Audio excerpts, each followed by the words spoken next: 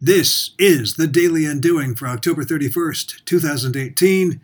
I'm David Gaudet, and together with co-author and collaborator Mark Boivin, we're undoing marketing, consulting, and education, taking apart our very profession.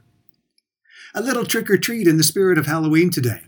How many of us wear a costume on LinkedIn?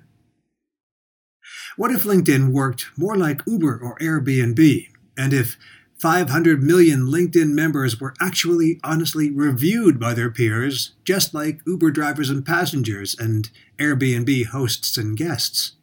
Have you ever seen anyone get a bad review on LinkedIn? Of course not, because LinkedIn does not have reviews. It has recommendations, which must be requested by the recommended to the recommender. To find the truth about the caliber or perspective of employees via LinkedIn, myself included, is to wade through a bottomless pool teeming with references. Not a bad place to see what people are up to, where they've worked, been educated, and so on, if you can trust even that. But what if, after every encounter with someone through LinkedIn, you could click on one of three buttons to rate your experience with anyone? Buttons like disappointing, satisfying, and delighting.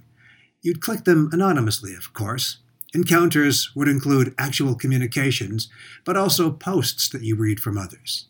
And over the months, years, we all had to stand up to the way we truly behave day in and day out on this platform and within its ecosystem.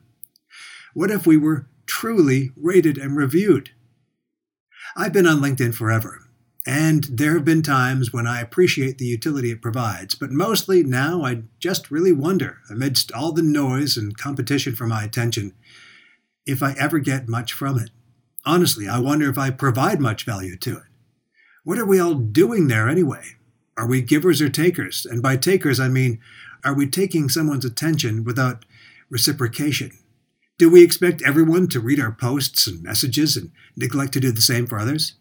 It's time for a LinkedIn gut check for all of us.